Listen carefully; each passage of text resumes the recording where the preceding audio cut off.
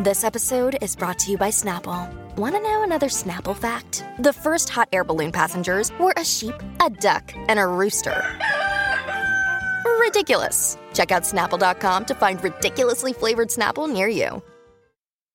Celebrities are lashing out at the Grammys after nomination snubs. Prince Charles and Camilla have turned off their Twitter comments because of The Crown, and Halle Berry is responding to comments that she's bad in bed. Coming up next on We Hear Quick Fix. Hi, you're listening to We Hear Quick Fix. I'm Maggie Coughlin. And I'm Ian Moore. And here's the rundown of the hottest Page Six stories, including The Joy of Six, our most satisfying piece of gossip. First up, The Weeknd and other celebrities are venting on Twitter over their Grammys snubs. That's right, the artists are revolting. 2020 is a year where we are seeing unprecedented thing after unprecedented thing. It's kind of unusual for artists to go after organizations that award them with an honor like this. Yeah, I think that actors have previously called out the Oscars, for example, for not being racially balanced enough. But in this case, the stars are going after the Grammys because they were snubbed.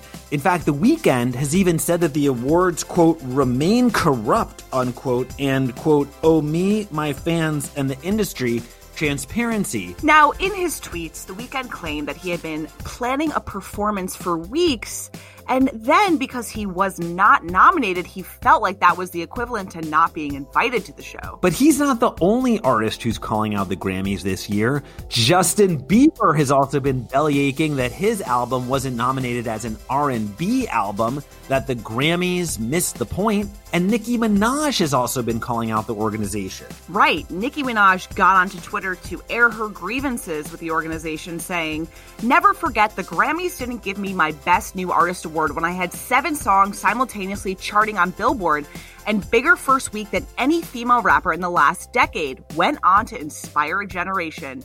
They gave it to the white man Bon Iver." Now this year, the Grammy Awards are going to be virtual in January, so at least they know they won't have any in-person protests. And while the Best New Artist category has always been controversial, it seems that the controversy is spreading throughout the awards. And The Weeknd has said that his complaints are not over. I think this controversy is going to last a lot more than just The Weeknd. Up next, while the rest of us seem to be binging season 4 of The Crown, the royal family seems disinterested in the Netflix drama. Yeah, Prince Charles has not come out so well on the show, and now he doesn't want to hear what fans have to say on Twitter. Oh dear.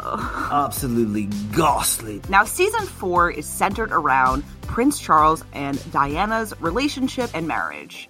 Now, viewers are seeing Charles' affair with Camilla play out. And while it might have happened many years ago, they are taking to social media now to air their distaste for Camilla. And with The Crown's newest season blowing up, Charles and Diana are back in the headlines. Diana, who of course died in 1997 tragically, has been seen in a rare set of never-before-published photos that show her aboard a luxury yacht with some fashion designer pals back in 1990. That was 2 years before her separation from Prince Charles. You know what this means, Ian? It means that Princess Diana Beanie Baby everybody spent an arm and a leg on back in the day could finally be worth something. I've seen that in your Zoom background, Maggie, and I know you've been very proud of it. Anyway, viewers have taken to Twitter specifically to blast the Duchess of Cornwall, writing things like, "Money can buy you fancy clothes and jewelry, but not Diana's class or charm or magnetic presence. You can never replace her in a million years. She is our princess, now and forever." Some of those sound like lyrics from a Luanda Lesseps song. And now it's time for The Joy of Six, the most satisfying Page Six story of the week.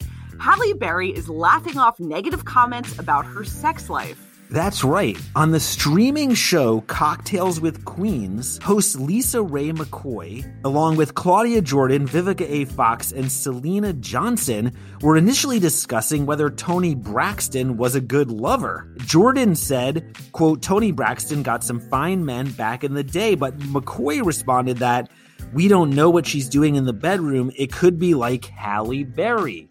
Jordan had asked McCoy to clarify whether she was insinuating that Halle Berry was a bad lover, and McCoy said, "That's what they say, that's what I read, and that's what I heard." Halle Berry got wind of the conversation and retweeted an article including Lisa Ray's comments.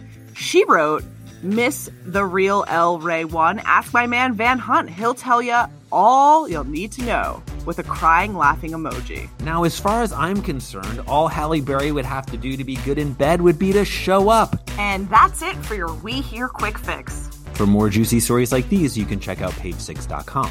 And we'll see you next week.